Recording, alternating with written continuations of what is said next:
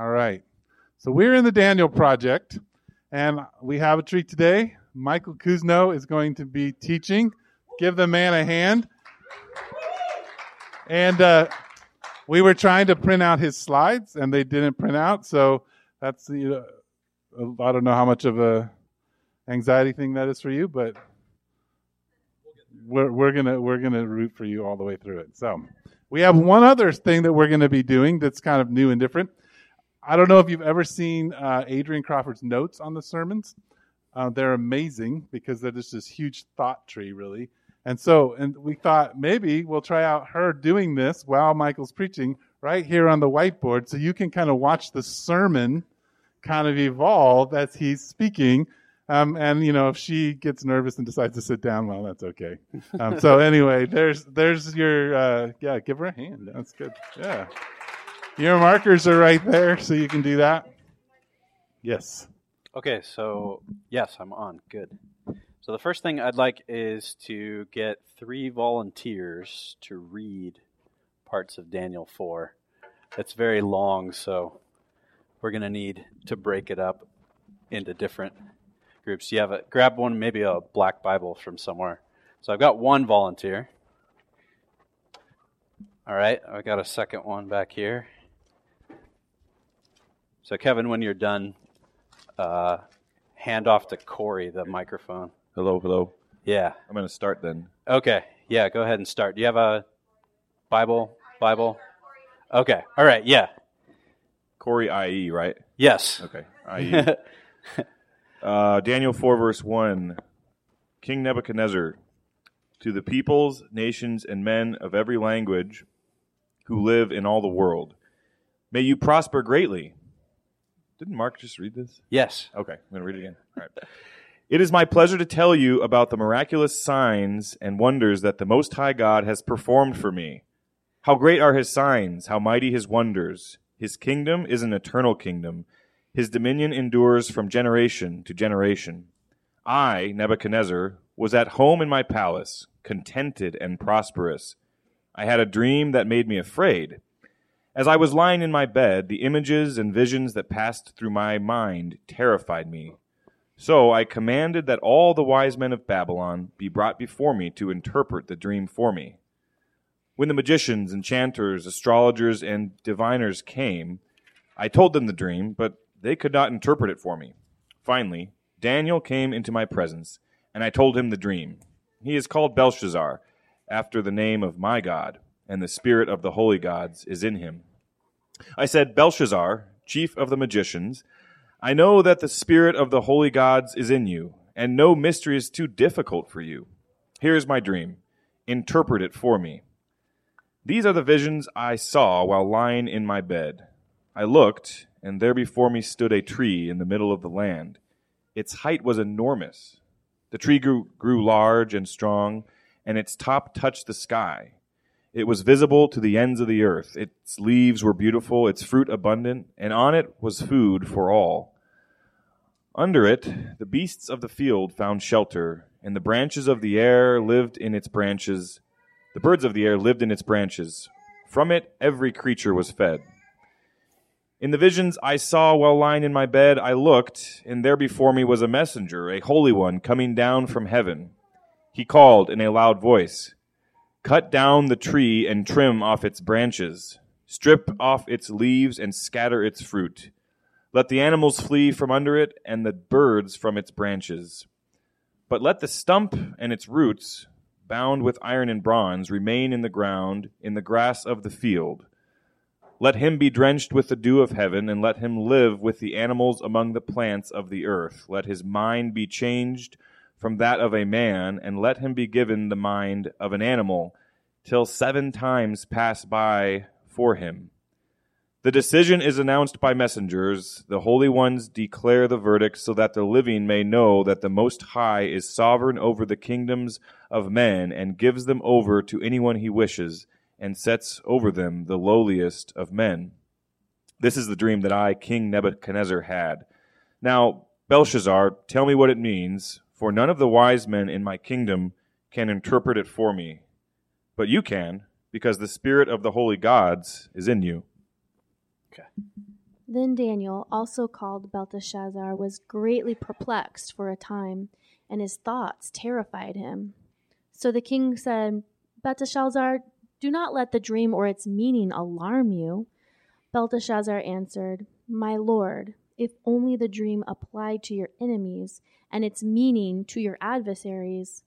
The tree you saw, which grew large and strong, with its top touching the sky, visible to the whole earth, with beautiful leaves and abundant fruit, providing food for all, giving shelter to the wild animals, and having nesting places in its branches for the birds. Your Majesty, you are that tree. You have become great and strong. Your greatness has grown till it reaches the sky, and your dominion extends to distant parts of the earth. Your Majesty saw a holy one, a messenger, coming down from heaven and saying, Cut down the tree and destroy it, but leave the stump bound with iron and bronze in the grass of the field, while its roots remain in the ground.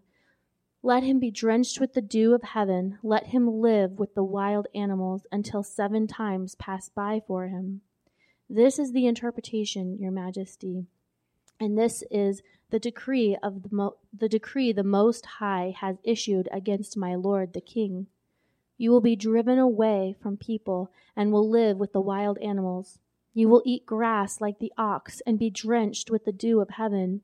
7 times will pass by you for you until you acknowledge that the Most High is sovereign over all kingdoms on earth and gives them to anyone he wishes. The command to leave the stump of the tree with its roots means that your kingdom will be restored to you when you acknowledge that heaven rules. Therefore, Your Majesty, be pleased to accept my advice. Renounce your sins by doing what is right, and your wickedness by being kind to the oppressed. It may be that then your prosperity will continue. All this happened to King Nebuchadnezzar. Okay, thanks. Corey. 12 months later, as the king was walking on the roof of the royal palace of Babylon, he said, Is this not the great Babylon I have built as a royal residence by my mighty power and for the glory of my majesty? Even as the words were on his lips, a voice came from heaven. This is what is decreed for you, King Nebuchadnezzar. Your royal authority has been taken from you. You will be driven away from your people and live with the wild animals. You will eat grass like the ox. 7 times will pass by for you until you acknowledge that the Most High is sovereign over all kingdoms on earth and gives them to anyone he wishes. Immediately, what had been said about Nebuchadnezzar was fulfilled. He was driven away from people and ate grass like the ox. His body was drenched with the dew of heaven until his hair grew like the feathers of an eagle and his nails like the claws of a bird. At the end of that time, I, Nebuchadnezzar, raised my eyes toward heaven, and my sanity was restored. Then I praised the Most High. I honored and glorified him who lives forever. His dominion is an eternal dominion. His kingdom endures from generation to generation. All the people of the earth are regarded as nothing. He does as he pleases with the powers of heaven and the peoples of the earth. No one can hold back his hand or say to him, What have you done? At the same time, my sanity was restored, my honor and splendor were returned to me for the glory of my kingdom. My advisors and nobles sought me out, and I was restored to my throne and became even greater than before. Now I, Nebuchadnezzar, praise and exalt and glorify the King of heaven, because everything he does is right, and all his ways are just. And those who walk in pride, he is able to humble. Thank you to all that you read. That's a very long chapter, so I wanted to save my voice. I didn't want to read it all myself. It's a very long chapter, but the story is kind of simple. Okay. So here's my summary. Nebuchadnezzar has a really weird dream that scares the living daylights out of him. Does this sound familiar? Okay. All right. The king's magicians can't figure it out, but Daniel can. And he tells Nebuchadnezzar, basically, this is what's going to happen. Nebuchadnezzar is going to go insane, but only temporarily if he eventually acknowledges that God is completely in charge, just completely in charge of things. Not him, not Nebuchadnezzar. And then what the dream says will happen happens. The end. Okay, we read, it's a very, very long chapter, but if you noticed, it's basically retold like 2 or 3 times, right? First in the dream, then in the interpretation, and then when it actually happens. Okay. But this is Nebuchadnezzar's chapter. If you notice over and over again in the reading, it says, I, Nebuchadnezzar. I was trying to see if I could work in some reference to the Matrix here, because for Eric's sake, because he's obsessed about the Matrix, if you guys didn't know this. So the name of Morpheus' ship is called the Nebuchadnezzar, but I couldn't figure out how that related to anything. So take that. All right, okay. All right. So this is very, very similar to what happens in chapter 2. Nebuchadnezzar has this weird dream. He doesn't know what's going on. He's really scared out of his wits. He calls in his advisors. They can't do anything with it. He gets really mad at them. Okay. In the other version, or the other story, I should say, the earlier story, he threatens to have them all killed. Well, he doesn't just threaten. He basically decrees, you're all dead. You can't do it for me. And he also refuses to tell them what the dream is. They not only have to interpret it, but they have to tell him what the dream is, because he doesn't trust them, basically. Like if he tells them what the dream is, he's afraid that they'll just make up some mumbo-jumbo. So he wants to know that they're legitimately interpreting this thing, and that they know what's going on, and they tell him basically, we can't do this. Only the gods can do this, and the gods don't communicate with us. Right? They don't live with us. So Daniel and his friends are the ones that figure this out. Okay? But this is different, because previously Daniel and his friends' lives were on the line. If they couldn't figure it out, or find some way to get someone to figure it out, they were going to be dead with all the other advisors of the king. So this is a new and different spin on things now. It's a different dream. It's a different moment. And Daniel has some concern for Nebuchadnezzar here, which you don't really see in the previous story in chapter 2. It said in the text, Daniel was greatly perplexed for a time, and his thoughts terrified him. And his thoughts terrified him on behalf of Nebuchadnezzar. It's not that Daniel is terrified for his own sake. Daniel's life is not at stake here, like it was previously, or his friends' lives when they were about to be thrown into the furnace. He says to Nebuchadnezzar, my lord, if only the dream applied to your enemies and its meaning to your adversaries. It seems like he actually likes Nebuchadnezzar at this point. They have some kind of maybe friendship. I'm not exactly sure. But he actually wants Nebuchadnezzar to do well and to be in charge. So that's one observation, or a couple. All right, if I can get the clicker to work. Some more observations. Daniel advises Nebuchadnezzar on what to do to keep the prophecy from being fulfilled. This is really interesting to me. Okay, so he tells Nebuchadnezzar to do some things in response to this prophecy. He says, renounce your sins by doing what is right, and your wickedness by being kind to the oppressed. So I'll go through maybe why I think that's so interesting later. But right now, just an observation that he says this. He gives him some advice. Do these things because you've received this dream, and this is what the dream means. So maybe you should do this. Okay. Even more observations. The fulfillment of the prophecy is triggered by a certain moment. Okay? By Nebuchadnezzar saying to himself as he's walking above the palace of Babylon, maybe on the walls, right? He's up above and he's looking out over this great city that he, in large part, is responsible for building. And that's archaeologically true, historically true. Nebuchadnezzar built a ton of stuff in Babylon. Babylon was maybe at the time, according to many historians and archaeologists, the most impressive, biggest city in the world. And largely because of Nebuchadnezzar commissioning tons of building projects. He built the walls out, he rebuilt temples, he did all kinds of stuff. Okay. But in a particularly prideful moment, he says to himself, maybe not without good reason, right? He did commission a lot of these building projects, right? Is this not the great Babylon that I have built as the royal residence by my mighty power and for the glory of my majesty? Right? He's thinking to himself, isn't all this stuff really awesome? Aren't I awesome? Right? And he's not exactly wrong. Okay, but this triggers the prophecy. Oh, okay. Right, so the context. So we have a lot of these inscriptions, these archaeological artifacts that have been dug up out of the ground around what used to be ancient Babylon, which is currently modern-day Iraq, okay, at various times and places in and around what today is Baghdad, nearby. They pulled out these tablets made out of fired clay and various kinds of, in various shapes. Some of them are cylinders, and you have to read them by kind of twirling the cylinder around.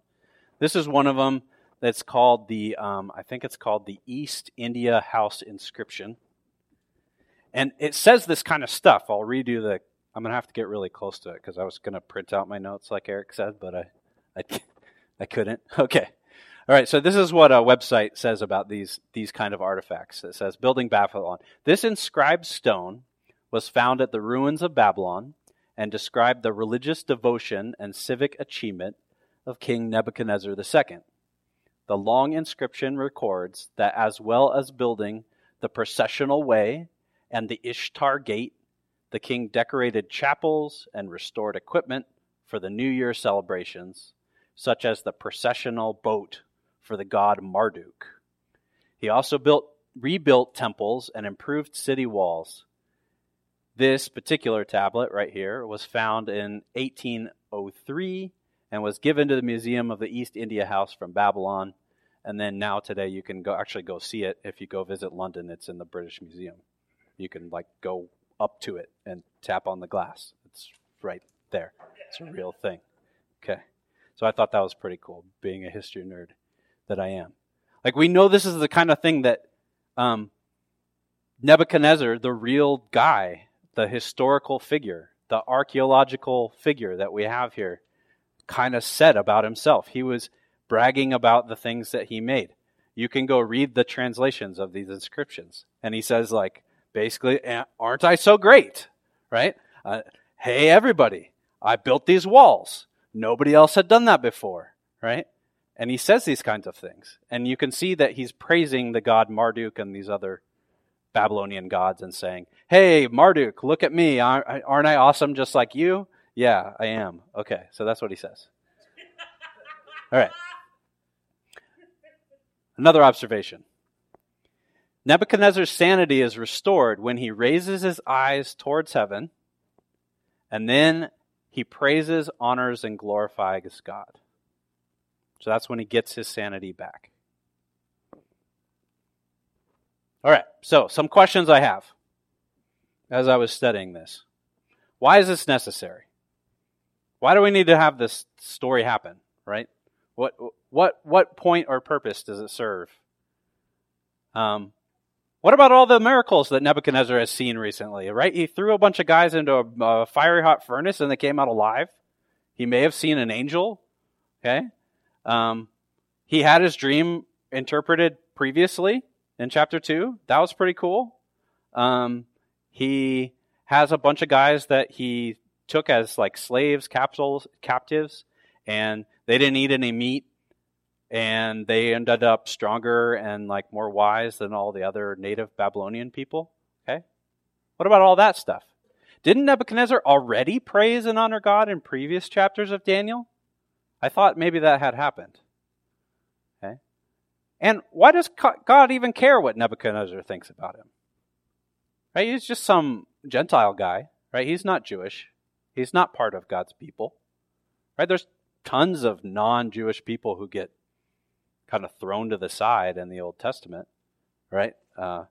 They just go on, right? God's story goes on, and God doesn't really grab a hold of him like he does Nebuchadnezzar here, right? Not a lot of people get as many miraculous signs thrown their way, I guess is maybe what I'm trying to say here, as Nebuchadnezzar does.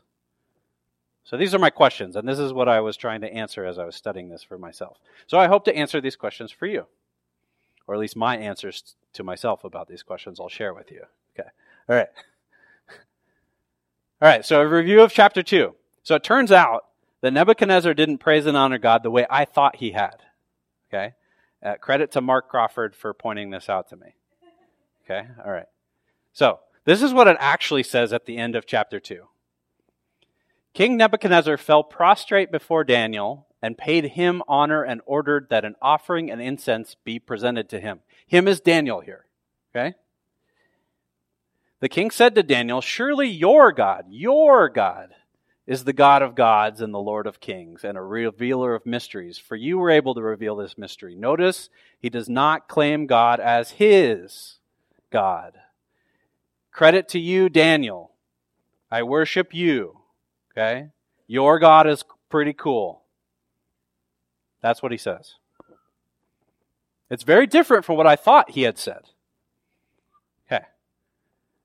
A review of the end of chapter 3. This is after he throws Shadrach, Meshach, and Abednego in the fire, and then they come out alive. He says, then Nebuchadnezzar said, praise be to the God of Shadrach, Meshach, and Abednego. Notice again, whose God is it? Not his. Who has he sent his angel and rescued his, who has sent his angel and rescued his servants? They trusted in him and defied the king's commands and were willing to give up their lives rather than serve or worship any god except their own God. Therefore, I decree that the people of any nation or language who say anything against the God of Shadrach, Meshach, and Abednego be cut into pieces and their houses be turned into piles of rubble, for no God can save in this way. It's really weird. Okay, so he takes on the role of the protector of God, as if God needs his protection. Okay? If anybody says anything bad about God from now on, notice it's the God of these other dudes, not him. Okay? Then he's going to cut them to pieces and destroy their homes. Which is, I don't know, just really baffling to me as a modern day American person. This is totally weird. Okay? I want to tell you, though, that it's not all that strange given the context of the ancient world. Okay? Which is, I think, what I go on to talk about. All right, yes. Okay, so Babylonian gods. So I was trying to figure out how I could best explain what Babylonian gods are like. And we just had the Super Bowl last weekend, so I was thinking about football teams. Okay, so I figured I would try to explain to you that Babylonian gods are kind of like your favorite football team. Okay? So they do some things for you. All right? They're not all powerful, but, you know, when they win, you get to have a big old party and celebrate, and you get to, like, high-five your other friends who are fans of the same team, you know, and, like, it's an attachment to your hometown, maybe, or whatever, right? Like, I grew up near the San Francisco, so the San Francisco 49ers are, like, my hometown team or whatever, and so we all rally around. You know, everybody, have you noticed? This is this weird thing about Tucson. We don't have like shirts that say Tucson. We have shirts that say U of A. Okay? So like wearing U of A stuff is basically like Tucson pride, not just U of A pride. You guys notice this? This is weird to me as an outsider. We don't have this where I'm from. Okay? All right. So this is what Babylonian gods are like. They do some stuff for you. They're pretty cool, right? I mean, when they succeed, you succeed. Okay? And you get to have a party and celebrate, and it's a connection to your kind of locale, your place of residence, your native town, right? And when your team loses the game, as they did last weekend for most of us, okay, all right, it's proof that other teams are better, but not that your team doesn't exist, okay? All right? So there's all kinds of gods in the ancient Near East.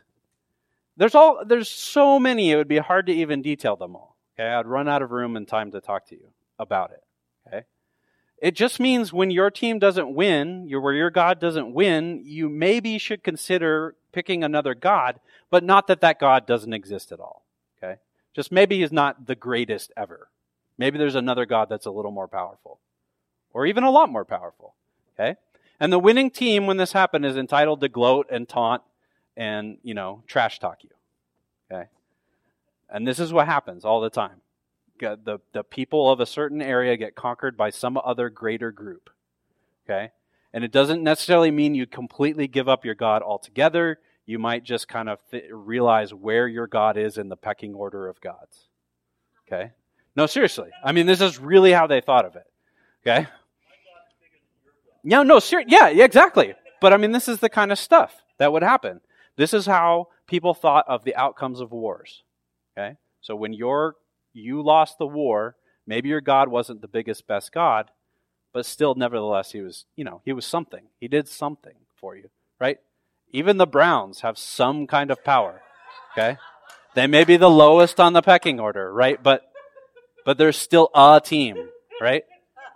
Okay, and you don't have to give up your God, right? Because there's always next year, right? Maybe we'll do better in the future, right? Our time will come, right? Okay. The Cubs did eventually win the World Series, right? Okay, all right. Okay, so this is what I want you to think about it when we have Babylonian gods. Okay? So there's gods versus the Most High God. And in the book of Daniel, the God that we know and worship here as a Christian community is referred to as the God of heaven, or the God in heaven, or the Most High. Or even in this chapter, is referred to occasionally as just heaven itself. Okay?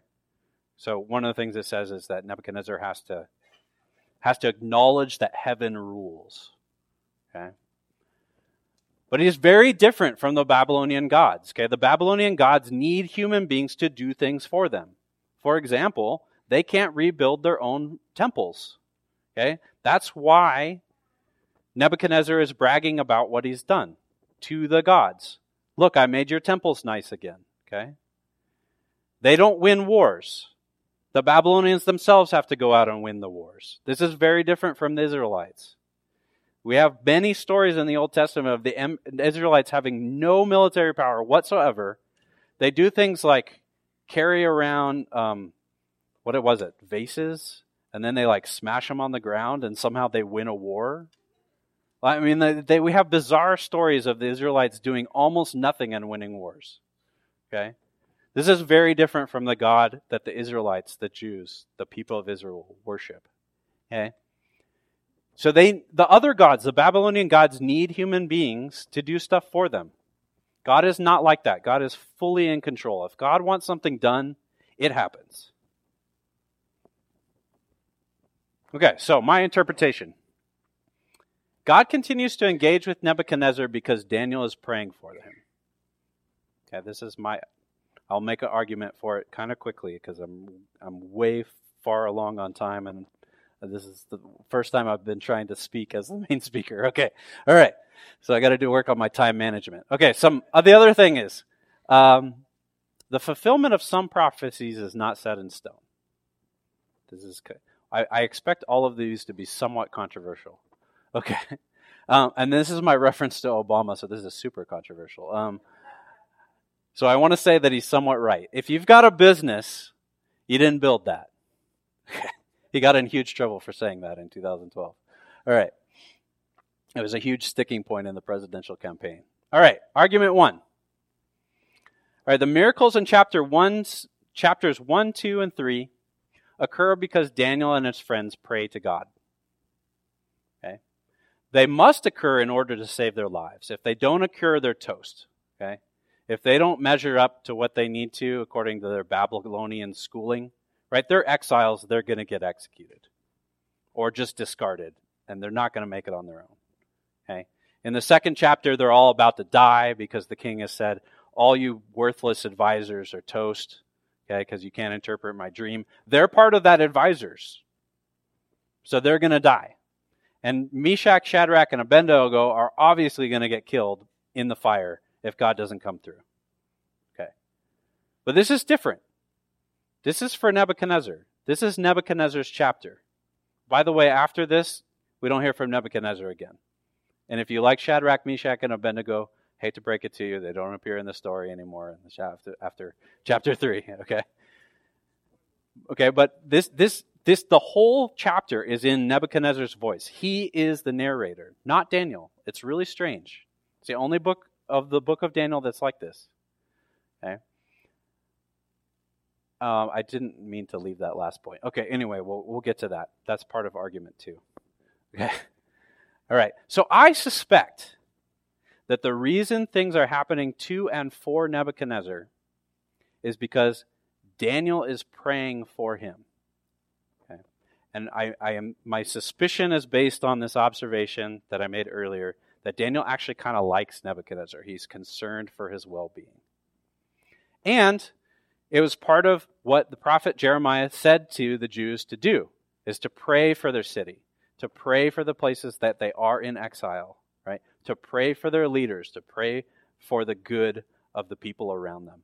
And I think Daniel actually did that. And I think that's why God tends to care about Nebuchadnezzar, even though he's not part of the Jewish people. Okay. Right, so that's why I did that, because I put in 2 slides that are basically the same. Okay, all right. So I was saying all the stuff previous happened because they prayed. Why not this chapter 2? Okay. All right, argument number 2. So this is for the idea that some prophecies, the fulfillment are not set in stone, that they do not have to happen. Daniel wouldn't advise Nebuchadnezzar to do something that had absolutely no chance of being successful. This is my argument. Also, I look at other stories, like the stories of Abraham and Jonah. So they're asking God to do things that God's like, basically, I am completely obliterating Sodom and Gomorrah. And Abraham says, no, whoa, wait, God, hold up a sec. What if there are a few good people there? And God's like, well, okay, fine, I won't toast them if there are a few good people. Turns out there aren't any. Toast them anyway, but okay, all right. And likewise, Jonah, he goes in. The whole reason Jonah doesn't want to go to Nineveh is because he's afraid that God will be merciful on these people that he himself hates. Okay? So Jonah's mission is to go tell the Ninevites that God is going to destroy them. And he's concerned that if he goes and tells them that God will destroy them, that God might not, because they'll change what they're doing. Okay? All right. So, some prophecies do not have to happen. It's interesting to me. Okay, number 3. You didn't build it. Why? Because God is completely, absolutely sovereign. He is in total control of everything. All things, ultimately, every single little thing that happens in this world happens, and only happens because God either directs it, He makes it happen directly by His hand, or He allows it to occur. Okay, so Obama was trying to talk about the government, basically. Okay, so he's not right about that totally. Okay, but if you want to think about it in terms of government, God is the ultimate government. Okay, He allows governments to be what they are and in control. He throws them out when He deems it necessary for His purposes. Okay, so Nebuchadnezzar is just like that. Jehoiakim, who was the last ruler of the Israelites before Nebuchadnezzar blazes through and conquers, was like that. It says at the very beginning of the book of Daniel. Right? Jehoiakim was handed over to Nebuchadnezzar. That was by God's decree. All right, so some application. What are we supposed to do with this? What does this mean to us? Why does it matter to us? All right. So some things I suggest from this interpretation that I've just given of this passage, Daniel chapter 4. Praise God. Okay? I'm not saying it as an exclamation. I mean, as an activity, I'm suggesting that you do. Okay? In your life, okay, as you go about your day and your week, your month, whatever, praise God to the extent that you know how, that you can, in every way possible at every time. Point number 2, if you're having trouble doing that, remember, or if you may be in a different place than remembering, okay? Maybe a more apt word for you and where you are tonight is discover. Or maybe even you're not quite there yet, and maybe I'm just asking you to consider that God is worthy of praise. And if that's where you are, actually, in any of those cases, keep coming back to church. Okay, this is a good place to recognize, to remember, to discover that God is worthy of praise. Also, remember that you didn't build it. Okay, you had a role in it, yeah, Okay? So if you didn't do some of the things that you've done with your life, you wouldn't have the business that you have. I have my own business, and I recognize I have a role in that. But if God didn't want me to, I wouldn't. Okay? If God didn't allow for the government that we currently have, the country that we have, right? It could all be gone in an instant if He so chose, right? Tomorrow Canada can invade, okay? If He so chose, okay? I'm picking Canada because no one's going to get offended by that. Okay, all right. So, right, says the Canadian. Right, exactly. Okay, right. Okay, so if God wants, like, He can overthrow the United States tomorrow. I don't expect that to happen, but it could happen, and He could make that happen. Okay, and then my business could just go away. Okay. Then the last thing is that a lot of us tend to want to have a direct personal experience with God, but I think you should be cautious about that desire. Okay? All right. Okay, so you can see from Nebuchadnezzar's story here is that it wasn't exactly a pleasant experience for him. He went absolutely, completely insane, behaved like a cow, eating grass, okay? His hair grew extremely long. His nails grew like ridiculously long. Okay? He was basically an animal for a long period of time. We don't know how long, but a fairly long period of time. Yes, so 7 times passed him over, right? He was probably cold. He got really wet with the fog. Okay, so it was not a happy, fun, exciting, great, pleasurable, warm, fuzzy time for him. Okay? So part of the reason that sometimes we need to have direct personal experiences with God is because we're not paying attention to what God has already shown us. Okay? And when He comes to confront us with that, it is painful. So, consider what God has already shown you. Maybe the prophecies that you have coming your way do not have to happen. Remember that God is worthy of praise and praise Him. And that's it. Okay. All right, so I don't know if I have that much time for questions. Probably none. Yeah? My official timekeeper? No. Okay. All right, sorry about that. I need to work on my timekeeping, but I didn't go super over time, so I'm happy about that. All right. So some things to respond to the Word of God tonight. One way is through offering.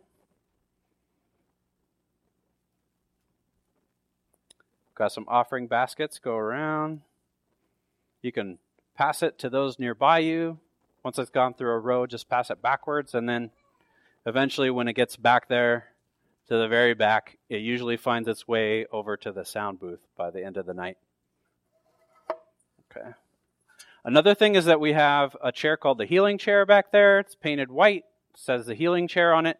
If you need prayer for any reason, if you're seeking healing for any reason, go sit in that chair and someone will come and pray for you.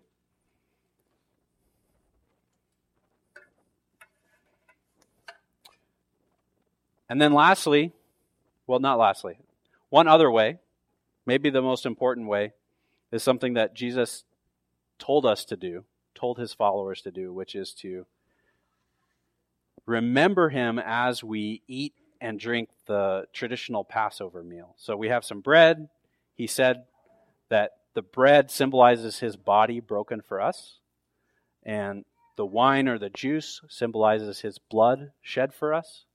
So come up, if you are a follower of Jesus, and you can stand with His broken body and His blood shed for you, and understand the significance of that sacrifice, and ally yourself with Him personally in a way that Nebuchadnezzar did tonight in our story, as opposed to previously. Not just somebody else's God that you know, but your God. Yeah, your Lord. If you can come do that, please do.